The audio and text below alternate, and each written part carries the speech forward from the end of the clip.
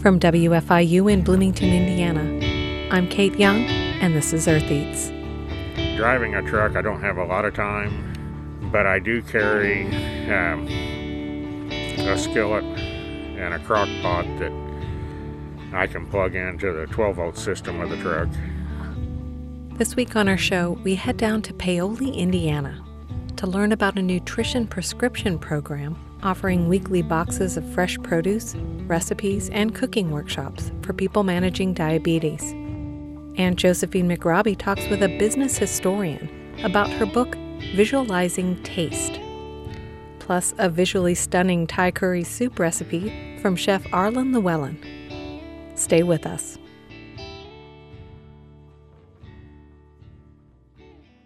Kate Young here. This is Earth Eats. Rural areas are some of the last places to get high-speed internet access. Decades ago, they were also the last areas to receive electricity. Back then, the federal government set up cooperatives to help rural residents pay to install poles and lines to every farmhouse. Harvest Public Media's Seth Bodine looks at how bringing broadband to rural communities might be more complicated. In Okemah, Oklahoma, Wi-Fi hotspots are in demand. The public library got 6 of the T-Mobile internet hookups in 2018. The waitlist was months long before they eventually got more. It was a constant battle to get people off that waiting list, and we don't have that problem now because we have so many. She says logging onto the web is important for the town of 3,000. It's not just for kicking it and watching Netflix. Internet access means jobs. And nowadays, most employers are requesting you fill out online applications for jobs, and that's difficult for people because they didn't have access to it. For most people in cities, it's just a matter of calling up the local cable or telephone provider. But right now, 1 in 5 people in rural communities like Okemah can't do that, according to the Federal Communications Commission. It's not so different from the situation with electricity nearly a century ago, when it was available in cities but not small towns or farms. For families, that meant hand-washing clothes and working by the light of a lantern. An old documentary showed how lack of power could hurt a farmer's pocketbook. It's hard to cool milk right in August if you haven't the right sort of pump or equipment. The milk is sour, so the handler gives back cartons and the farmer loses money. Sour milk, good for pigs. But the milk check won't be so big this month. The solution to all this? The Rural Electrification Act. It gave low-interest loans to rural communities to form rural electric co-ops. Then they'd set up the electric lines and poles. It'd all be paid off in 30 years through monthly electric bills. Rural broadband faces the same basic challenge as electricity.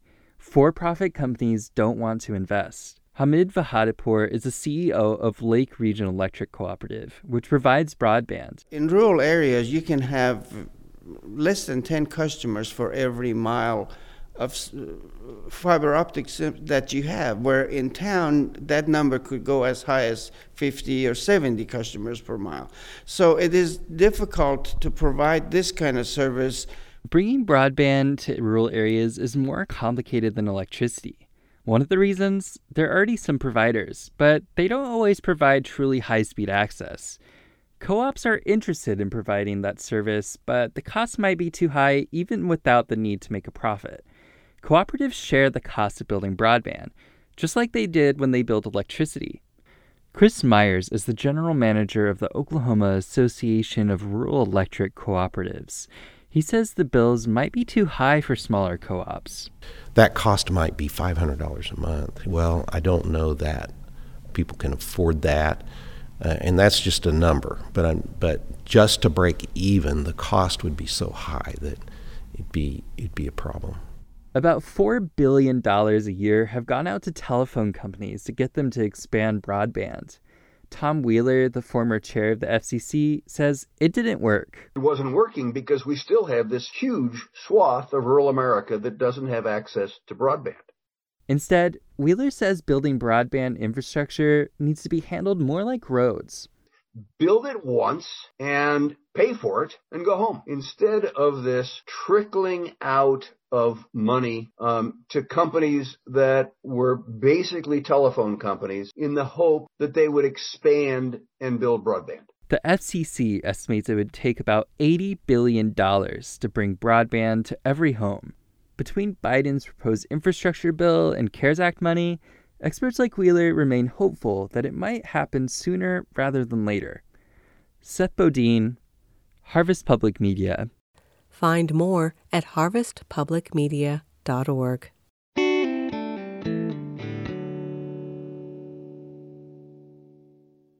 When shopping for food online, as many consumers did for the first time in 2020, the visual presentation becomes primary. Josephine McRobbie spoke to business historian Ai Hisano about her research into the history of seeing our food.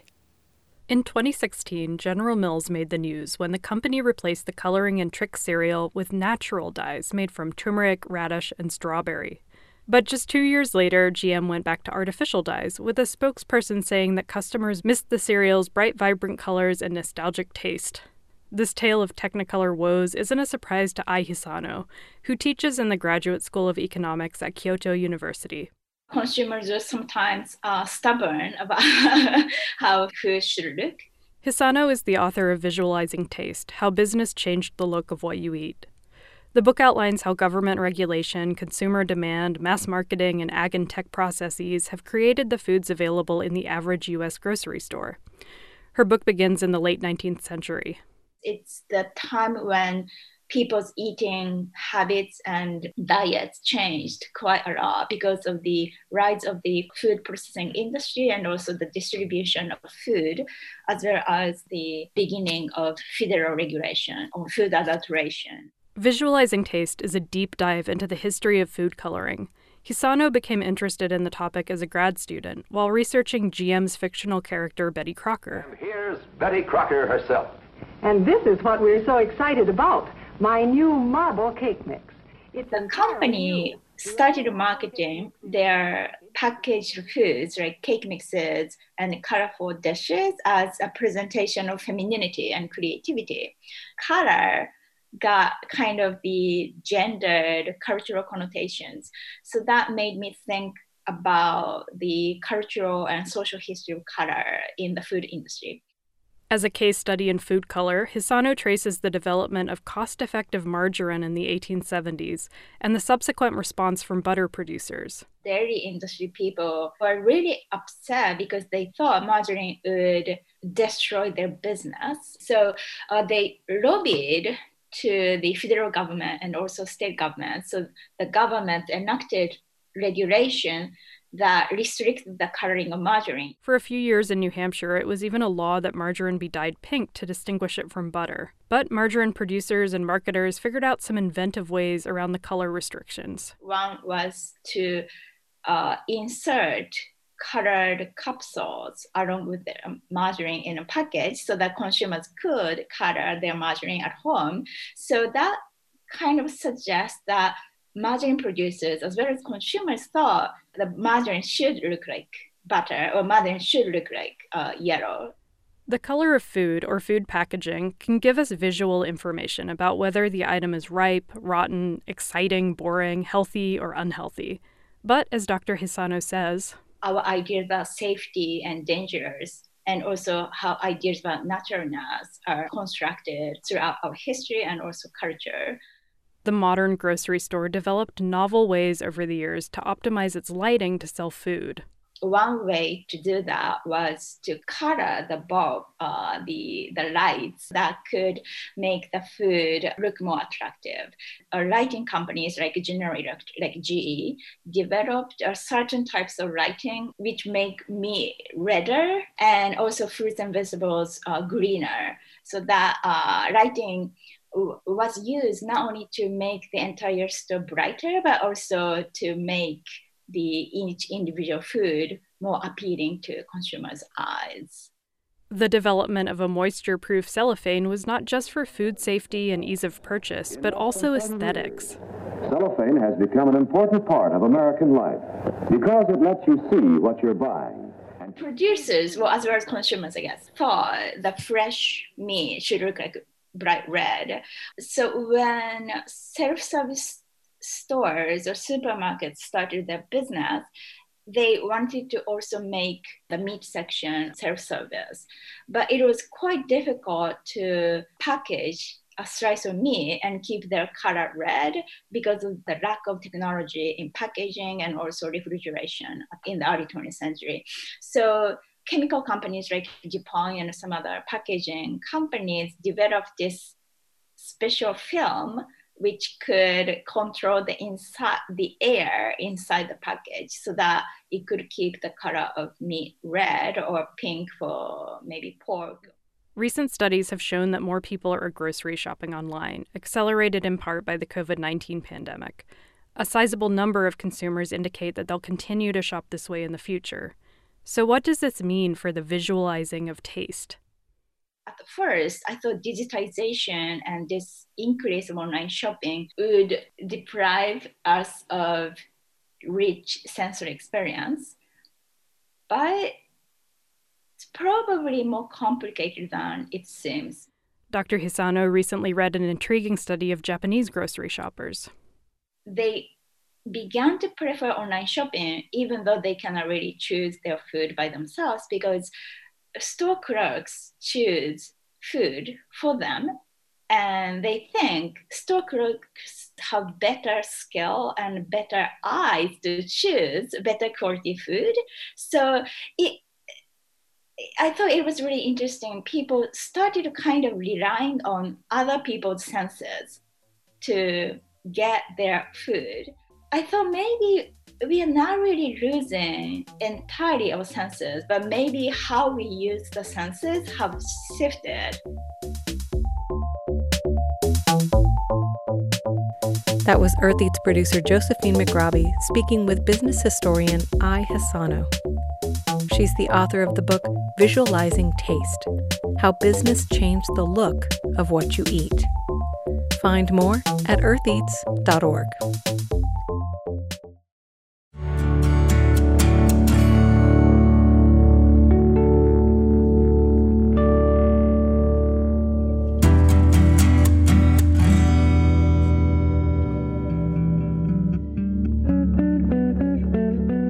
I was told that I started out with pre-diabetes, and then it went up to diabetic level, and then I've got it back down, and I've kind of fluctuated back and forth. And it's through that process is where I've seen that,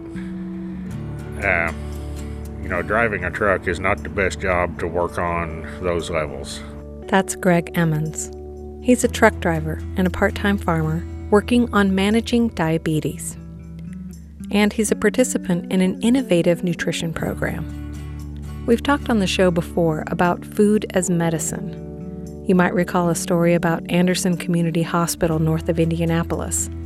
They run a farm on site to provide fresh produce for patients and staff. This week we're heading down to Orange County to learn about the Southern Indiana Farm to Health Initiative. IU Sustainable Food Systems Science is lending research support to a community-led public health intervention in partnership with Southern Indiana Community Healthcare and the Lost River Market and Deli, a natural foods co-op in Paoli. I spoke with scientist Julia Valiant. She's a research fellow with Sustainable Food Systems Science, the Ostrom Workshop, and the Center for Rural Engagement at Indiana University.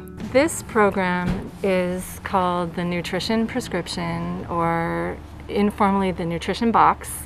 And how it works is that the local medical clinic, which is a federally qualified health center that has 4 locations in 2 rural counties, they're recruiting from among their adult patients who have type 2 diabetes, a few people with type 1 diabetes and pre-diabetes, because the leaders of the clinic and the leaders of Lost River Market, some of whom overlap and are actually leaders of both groups, they were really inspired to create a way that more people in their community could learn how to cook with whole foods. And they're also inspired for Lost River Market to source more local produce and to reach more people in the community. And so they developed these box programs and cooking education programs. Really is like a win-win-win for the participants, for the market, and for the clinic. And they're just trying those out for the first time this year in 2020, and they're having to do it during COVID.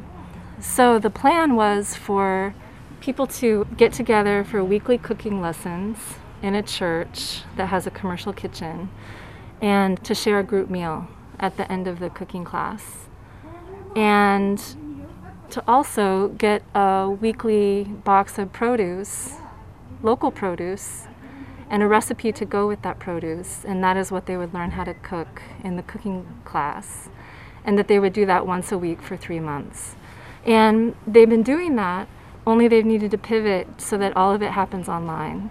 So instead of meeting at the church for group meals, they've been doing YouTube and the Facebook group to teach people how to cook and get them talking about their cooking. And we have a second group of people who actually are also patients of the clinic, but instead of doing the cooking education and getting the food boxes, they're serving as a control group. Okay. So they got as an incentive a really nice $60 gift certificate to the market. They're not doing the education. So they're a comparison group or a control group. So we're learning from both groups of people. And so once a week over the course of 3 months, people would come to Lost River Market, pick up their box of produce. It would have a recipe in it. And they would go online and watch Colin teaching them how to make the recipe. And then they would check in on the Facebook group by posting their picture of what they had made and doing a quiz about what that week's lesson was. Because most of the weeks also involved a nutrition lesson, and it all followed a standard national curriculum called Cooking Matters. Of course, I wanted to talk to the cook. My name's Colin Spear. I'm a senior at Mitchell High School, and I am the instructor for the Cooking Matters course. Basically, I have collected ingredients and recorded the instructional videos for the program and taught the participants how to cook with more advanced seasonings and taught them more kitchen skills than they previously had before starting the class. We did originally plan to do these in person before COVID hit, but due to COVID, we decided to take a different route, and I recorded them in my kitchen at home and then uploaded them and had someone edit them for me. It worked pretty well. We have a little island in the kitchen, and so I scooted the island out and set up, and I have a tripod that I put my phone on and recorded that way. When we started the program back in early summer, we were doing a lot of tomatoes, potatoes, onions, local stuff like that. And then as we've progressed into the winter, we've done a lot of squash. We've done a lot of turkey, some meats and stuff like that. And it's good food that doesn't have preservatives in it, doesn't have any added stuff like that. And a lot of it's organic, and so there's no pesticides or anything. We center around the My Plate idea, and each recipe that we do has at least 3 of the 5 My Plate categories, which would be meats, proteins, stuff like that, dairy, fruits and vegetables, grains, and oils. We incorporate at least 3 of those 5 into every meal, and so people can kind of get a feel of what they need to be eating to feel good. Colin has been working at Lost River Market for several years, and he has a lot of experience with fresh produce. I also had the chance to talk with Donna Charles from the medical clinic. My name is Donna Charles. My role in the nutrition prescription program as a nurse at Southern Indiana Community Healthcare, I would recruit the patients to be in the program. We would do some data collection based on their A1Cs to see if they qualified to be in the program. I stopped Donna to ask what an A1C is. Oh, an A1C is a test of your blood sugar. It averages out for the last 3 months. So it takes all the lows and all the highs and it gives you an average number. And they made this test up so diabetics couldn't be good 2 or 3 days before they went to their doctor, and then their doctor sees the good numbers. So this test was made up for that reason. They can actually see what's been going on for the last 3 months. So we ran numbers on A1Cs to see if patients qualified, and then recruited the patients. And from there, I would take in their biometrics, their weight, waist circumference, A1C, and cholesterol levels. To qualify for the program, patients needed to have an A1C of 7% or greater, which places them in the diabetic category. They also accepted a few patients in the pre-diabetic category who also had elevated cholesterol levels. We took a baseline biometrics. If the patient had already had, say, an A1C or some blood test results in their chart recently, we would take those and not have to collect them again. But if they didn't, then we would take a baseline, the biometrics, and then we do it again in 3 months, and then we'll do it again when the program's completely over, which is about 6 months. Greg Emmons is one of those participants. I met with him outside of the Lost River Market in Delhi in Paoli in December, after one of those Saturday evaluations with the program team. I'm Greg Emmons, and I've participated in this program. I'm a full-time truck driver and also work on family farm part-time. I asked Greg what he grows on his farm. Used to do corn mainly and hay with cattle, and now I'm basically doing hay and working on getting back into cattle. I asked Greg about his experience with the nutrition prescription program. I've done the nutrition boxes, which the food was provided, and they give you the steps on how to prepare it and what you need. Part of it was a little bit of a learning experience for me because I got to try different foods that I had not tried or even thought about trying together. And it was, I guess I would call it an enlightening experience on seeing a little different ways to use different foods as a meal that I hadn't actually considered before. One of the big things I liked, I'd always considered sweet potatoes as something that usually cooked in the oven with like some butter, brown sugar, and marshmallows. And in this program, I had it as a shepherd's pie. I don't remember all the ingredients in it, but I mean, in place of your regular mashed potatoes, it was the sweet potato, which I had never really considered in that form before, and it was actually very good. I mean, it was something that after having it, I would do the same thing again.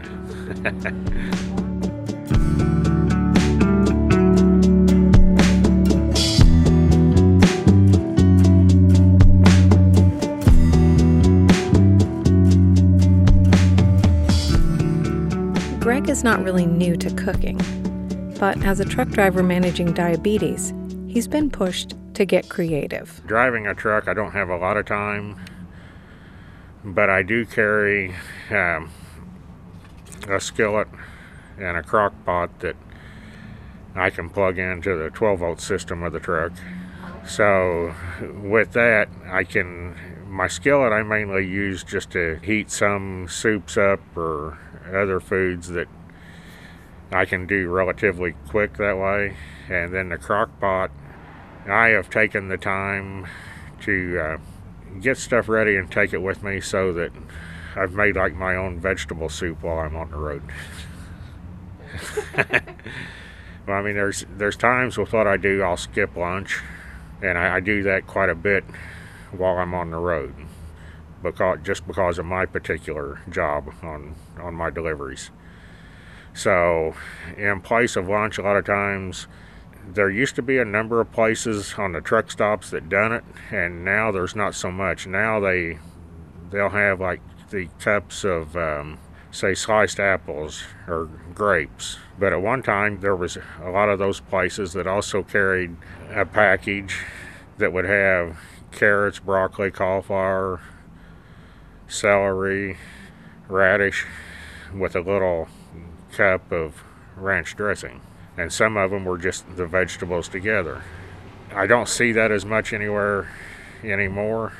So what I've done a lot of times is Sunday evenings run into the store, and then I will pick up any number of things from grape tomatoes, broccoli, cauliflower, celery, carrots, and when I get in on Sunday evening, I would cut it all apart, rinse it all off, let it dry a little, and then usually put it sometimes in individual containers and take what I know I need for the week. And then I've also carried like Ziploc bags, so I can put a mix of stuff in it. And in my cup holder, in one cup holder, I would have my water, and then the other one I could set this Ziploc bag in it where I could reach it going down the road. And I would snack on the vegetables at noon instead of, versus a fast food place. So this past year, even before this program, working with my doctor, I've been working on a number of ways to maintain the ability to keep my health card in order to do this job.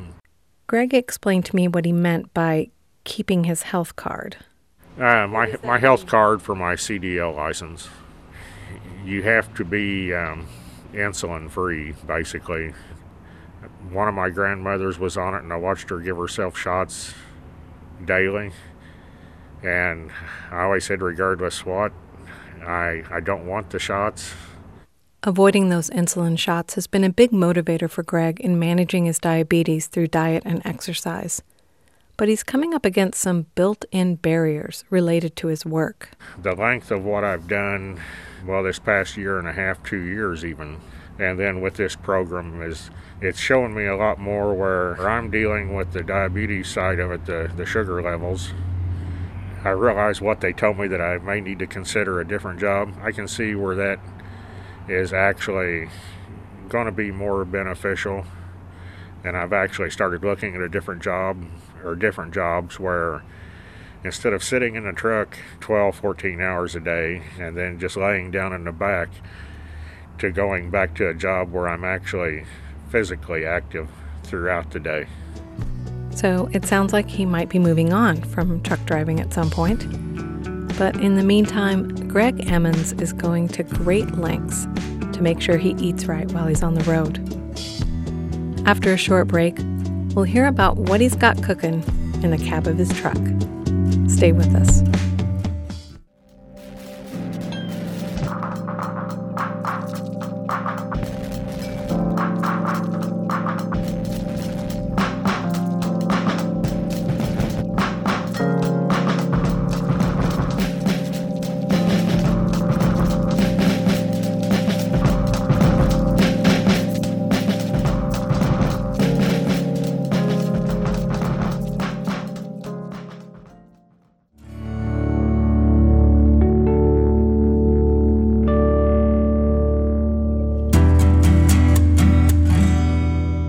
I'm Kate Young. This is Earth Eats. If you're just joining us, we're talking with Greg Emmons. He's a participant in a nutrition prescription program as one element in his plan to manage his diabetes. As a truck driver, he's on the road all week, where healthy eating is a challenge. Truck stop dining doesn't exactly support the dietary changes he's aiming for. Greg has taken matters into his own hands by prepping vegetable snacks ahead of time and by cooking in his truck. He takes an electric skillet and a crock pot on the road with him. I asked him what he's got cooking. Once in a while, I will take some stuff that's already been, some soups that I've already had cooked. And anything even from like a meatloaf or chicken breast where I've grilled them like on a Sunday and had that stuff where I can just put it in a container and then pull it out. Some of it would be reheated, but then like the stuff I put in my crock pot, even though I've already pre-cooked the chicken, there'll be times that I try to take frozen vegetables with me because I do have a small freezer in the fridge on my truck. And I prefer the frozen foods on vegetables a lot of times over some of the canned stuff, because you do have additives in canned stuff that you do not have in the frozen stuff. So there's more of a natural flavor, so then I can stick with like salt and pepper. I love peppers of any type. Yeah. So I kind of carry a mix of that stuff whenever I do that, so that I can then turn around and decide if I want to just fill the thing up or whether I want to try to do it for just what I need for the day. And sometimes I'll do it where I'll fill it up, and at the end of the day when it's ready, I've got it there to eat. I let it sit there and cool down, and then just pull the crock up out of the canister and set it back in the fridge to keep it. I feel like I get a fresher meal with less additives in it. Of course, I wanted to hear more specifics. I've done a soup, like vegetable soups, chili. I have taken like a pork loin roast or chicken breast where I've cut it in strips and throw that in with vegetables. Sometimes I'll carry a mix of vegetables that are like mixed bell peppers, chestnuts, the water chestnuts, maybe some corn and beans, red skin potato mixed in with it. It kind of varies on what type of frozen mix I pick up, and then I'll just let that sit in there and cook for 4 to 6 hours. And I try to start it by noon, and that aroma off of it circulates throughout the truck, so you're wanting to stop, but you need to keep going to finish your day out. But I do a little bit of everything. I mean, I have even taken raw meats like pork chops and chicken breast and just put them in that crock pot with just a little bit of water and some vegetables and just let them cook throughout the day. I asked Greg about his experience with the nutrition prescription program and if there were more recipes that he'd tried. He had mentioned the sweet potato shepherd's pie. Another one, I'd had it before, and I can't remember how that was now. I think it was I believe that was a soup we made out of it, the butternut squash. And I have had it in the past where you just half it, clean it, or clean the inside, and then rub some butter on it and stick both halves in the oven and bake it and have it that way. Prior to this, there's something that I'd tried and I hadn't had for years. It was something one of my grandmothers had done, was the Cushaw squash. You don't really see those that much anymore. But I can remember her making the pulp out of that, and I never thought much about it, and I knew she had made some pies whenever I was really young, and then later on she quit making them so much, but I remembered that. So then this past couple of years I've got started on that and got me one a year. If you aren't familiar with this type of squash, it's a crookneck variety with a green and white striped skin, and some of these squash are huge. Think the size of a small toddler. One a year is plenty. Past couple of years I've got me one a year and cook it down so that I can put it back. And the past 2 winters, like for around Christmas, the recipe I've got, she actually makes 2 pies. But I've done that, and that's another thing that I found, versus going and get a cake or a boughten pie, I can make this Cushaw squash pie, and that helps me control my numbers for diabetes. I mean, yes, it is sweet in a way, but then there's natural sweetness to it that some of the natural sugars I've found don't affect me as much as adding sugar. Yeah, I like it a lot better, and that type of pie I found is, I stay away from sweets a lot more now, especially through this program, than what I used to. But I found too, at this time of year, through Thanksgiving and Christmas, I can cheat more with one of those pies than I can a lot of the others. Especially versus a berry pie or apple pie or peach pie. I can eat more of one of the squash pies than I can one slice of the others. I always like it when the conversation turns to pie. Greg says he has shared support and tips with others in the program. His son has enjoyed some of the meals that Greg prepared, and he has been inspired to focus on his own health. When I went into this, I thought, well, maybe I'll learn something out of this, and I felt like I have. Overall, I think this is a good program. especially anybody that is willing to make some changes in your life, and that's what I would say is probably half the battle, is the willingness to follow what you would learn out of this program and try to make that a daily habit.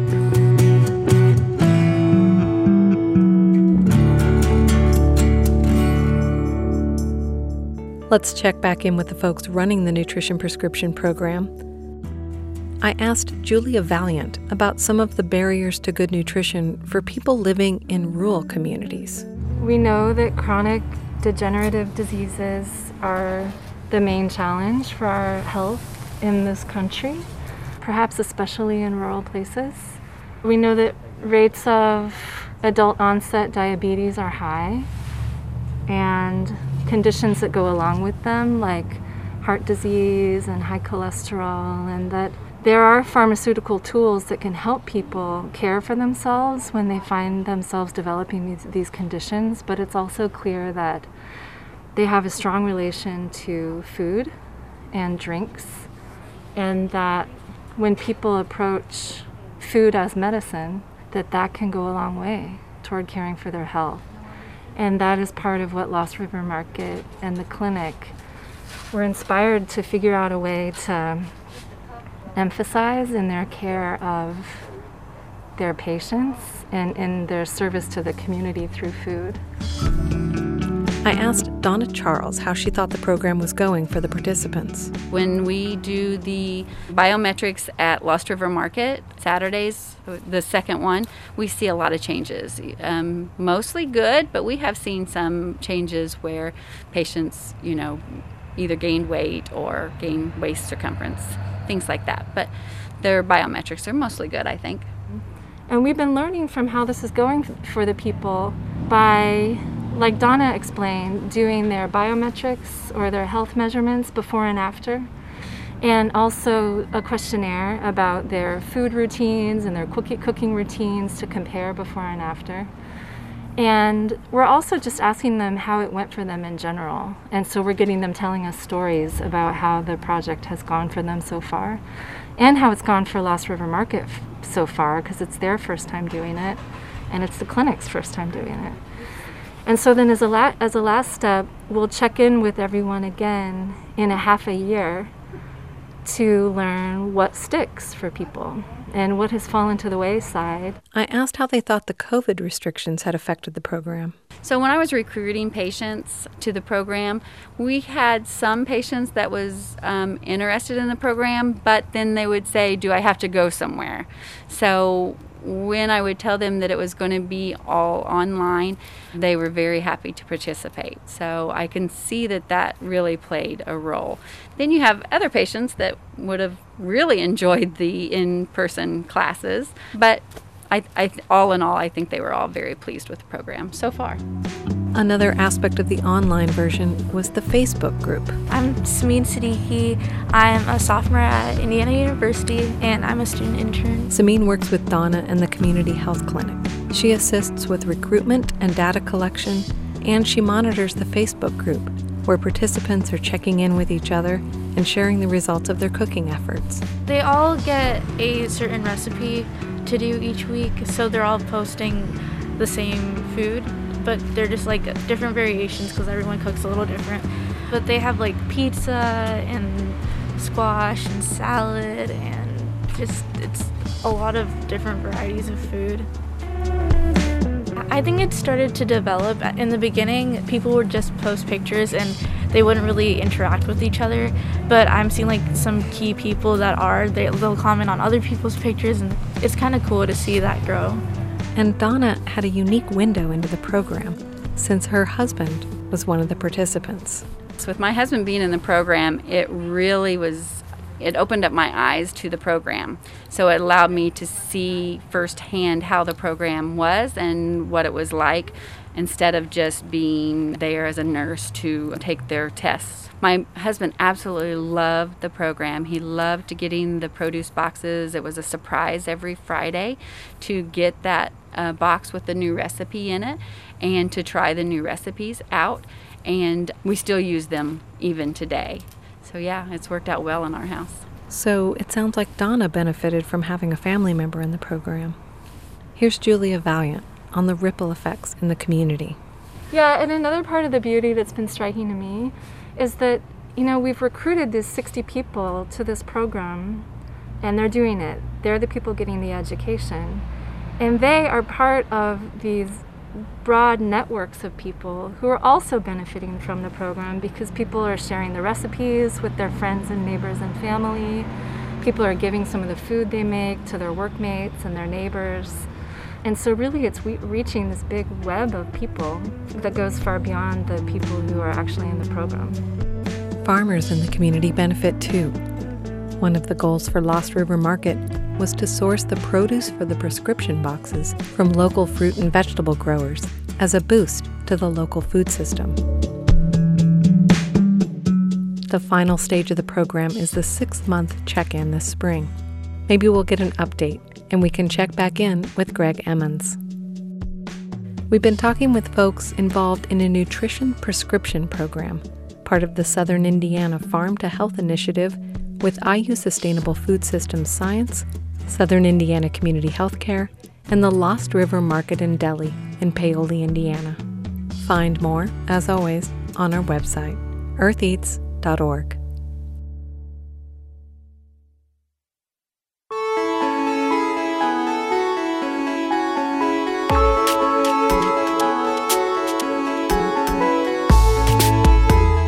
All that crock-pot cooking that Greg Emmons was talking about turned my mind towards soup. Remember that vegetable Thai curry soup Arlen Llewellyn of Function Brewing made with us a couple of years ago? In case you missed it, let's hear it again. We're going to make our own curry paste. So the cheater version of this is that you absolutely could buy your own yellow curry paste. But we're going to go from scratch all the way. Yes, absolutely. So we are going to start in our food processor. So the recipe is written for serrano chilies, which are typically easy to find at the grocery store. You can use jalapenos, but I'm actually in this particular case going to use a mix of peppers that I've received from the Chili Woman. These are some ajipancas and Bolivian chilies that we will also mix up with some jalapenos. So we want to do just kind of a rough chop on these. We come along with a medium shallot. Just going to do a rough chop on that. So a really rough chop on some garlic cloves. Now we're going to get to one of my favorite ingredients, galangal. It's sort of like a fruitier version of ginger maybe. It's so bright and fresh smelling. I love it combined with ginger. It's kind of an ugly little knobby looking thing. So just like ginger, it's kind of tough. So we want to break it down into relatively small pieces before we put it in the food processor. And then we're going to get to a little ginger. I'm going to peel that as well.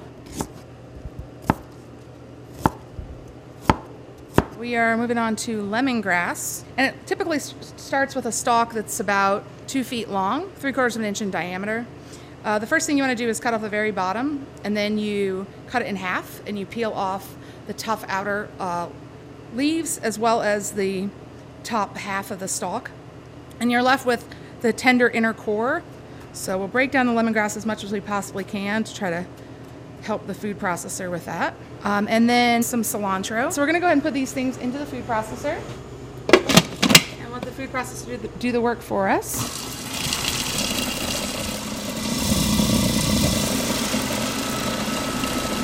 Man, take a whiff of that. It's lots of bright flavors that you could take quite a few minutes to break apart. You can definitely smell the ginger and the galangal and the lemongrass.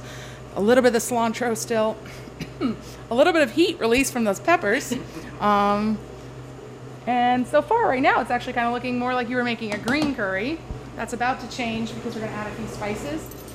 So we want 1/2 teaspoon of coriander, a tablespoon of turmeric, which is going to get you the bright yellow. We want 1/2 tablespoon of curry powder. So we're just going to process this for a second we've scraped down the sides, and then we're going to process this for a second to incorporate those spices.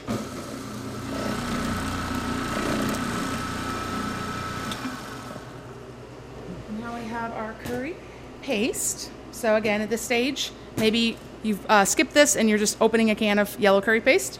And now we're going to proceed. We're going to get that cooking. To that, we're going to add 3 tablespoons of neutral cooking oil of your choice. Get this going over medium to high heat for just a few minutes. You want it to start to become extremely aromatic and start to caramelize a little bit in a few of the areas of the pot. Chef Arlen prepares the vegetables. 1 butternut squash, peeled, seeded, and cubed. She cautions against throwing all of the vegetables in a pot and cooking the soup for hours and hours. One of the advantages of making homemade soups is that you can control the different textures of the vegetables. In this case, we're not going to put all the vegetables all in at the same time. Different vegetables are going to take different amounts of time to cook to a desirable texture inside of a soup. So we're going to start with the vegetables that need to take the most time to break down and be soft and get those going first, and then we'll slowly add some more. And once we start adding those more delicate vegetables at the end that don't need to cook for very long, we're going to take that soup off the heat pretty quickly. Chef Arlen strips Swiss chard and kale leaves from their stalks. She chops the stalks into half-inch pieces, chops the leaves into bite-sized pieces, and sets those aside. Then she adds the stalk and butternut cubes to the simmering curry paste on the stove. Next, she pours in 4 cups of water, or enough to cover the vegetables in the pot. And we're going to cook it for about 30 minutes. It depends really on the size of your vegetables, but you want them to start getting tender, not completely tender, because we are going to add more vegetables to it. The last vegetable to prep is the sweet pepper, seeded and thinly sliced. It's been cooking for about 30 minutes, and the butternut squash is starting to get tender. The stalks of greens are starting to get tender. Nice thing about greens is they always look like you're never going to fit them all in the pot, and they cook down so much that isn't usually a problem. So you can see the hot liquid is already immediately wilting the greens. Oh, it smells so good. Good, yeah. I mean, you're getting all that curry, but also now the fresh vegetables. So, now that our peppers and greens are in here, we're going to cook them for about 10 more minutes. Don't want to overcook at this stage, but you don't necessarily want to be munching on raw peppers either. So we have a Thai yellow curry vegetable soup that we've pulled. We've basically added all the vegetables to, and they've cooked. Those peppers and greens have softened, and we're ready to just finish this up. So we're going to add coconut milk.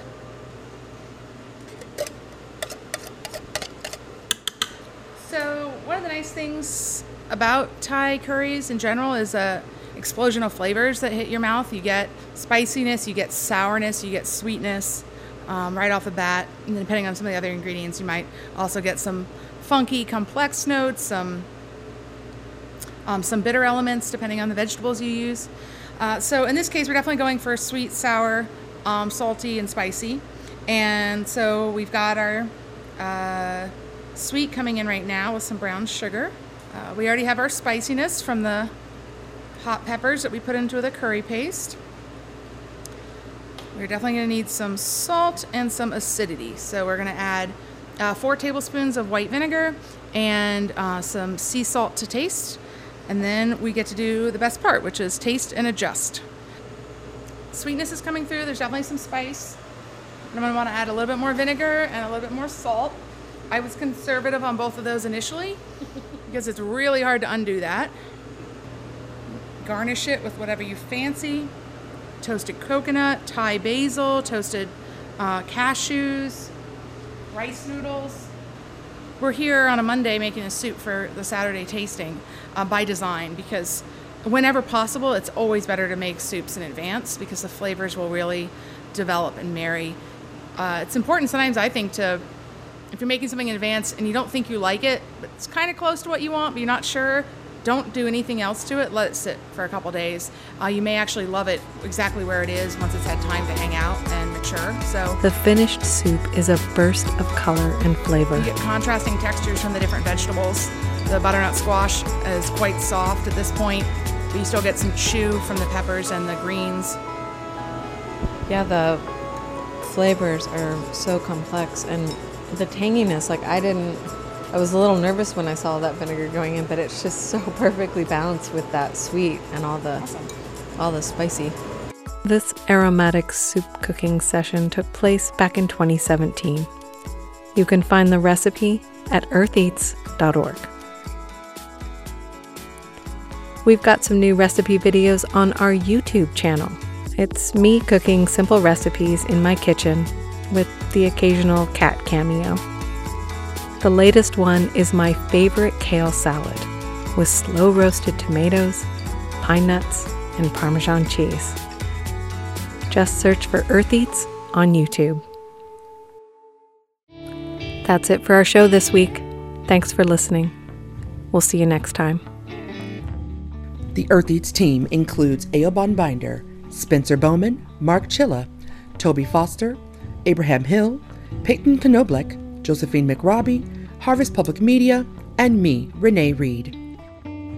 Special thanks this week to I. Hassano, Greg Emmons, Donna Charles, Colin Spear, Samin Sadihi, Julia Valiant, and Arlen Llewellyn. Our theme music is composed by Aaron Toby and performed by Aaron and Matt Toby. Additional music on the show comes to us from Toby Foster and from the artists at Universal Productions Music. Earth Eats is produced and edited by Kate Young, and our executive producer is John Bailey.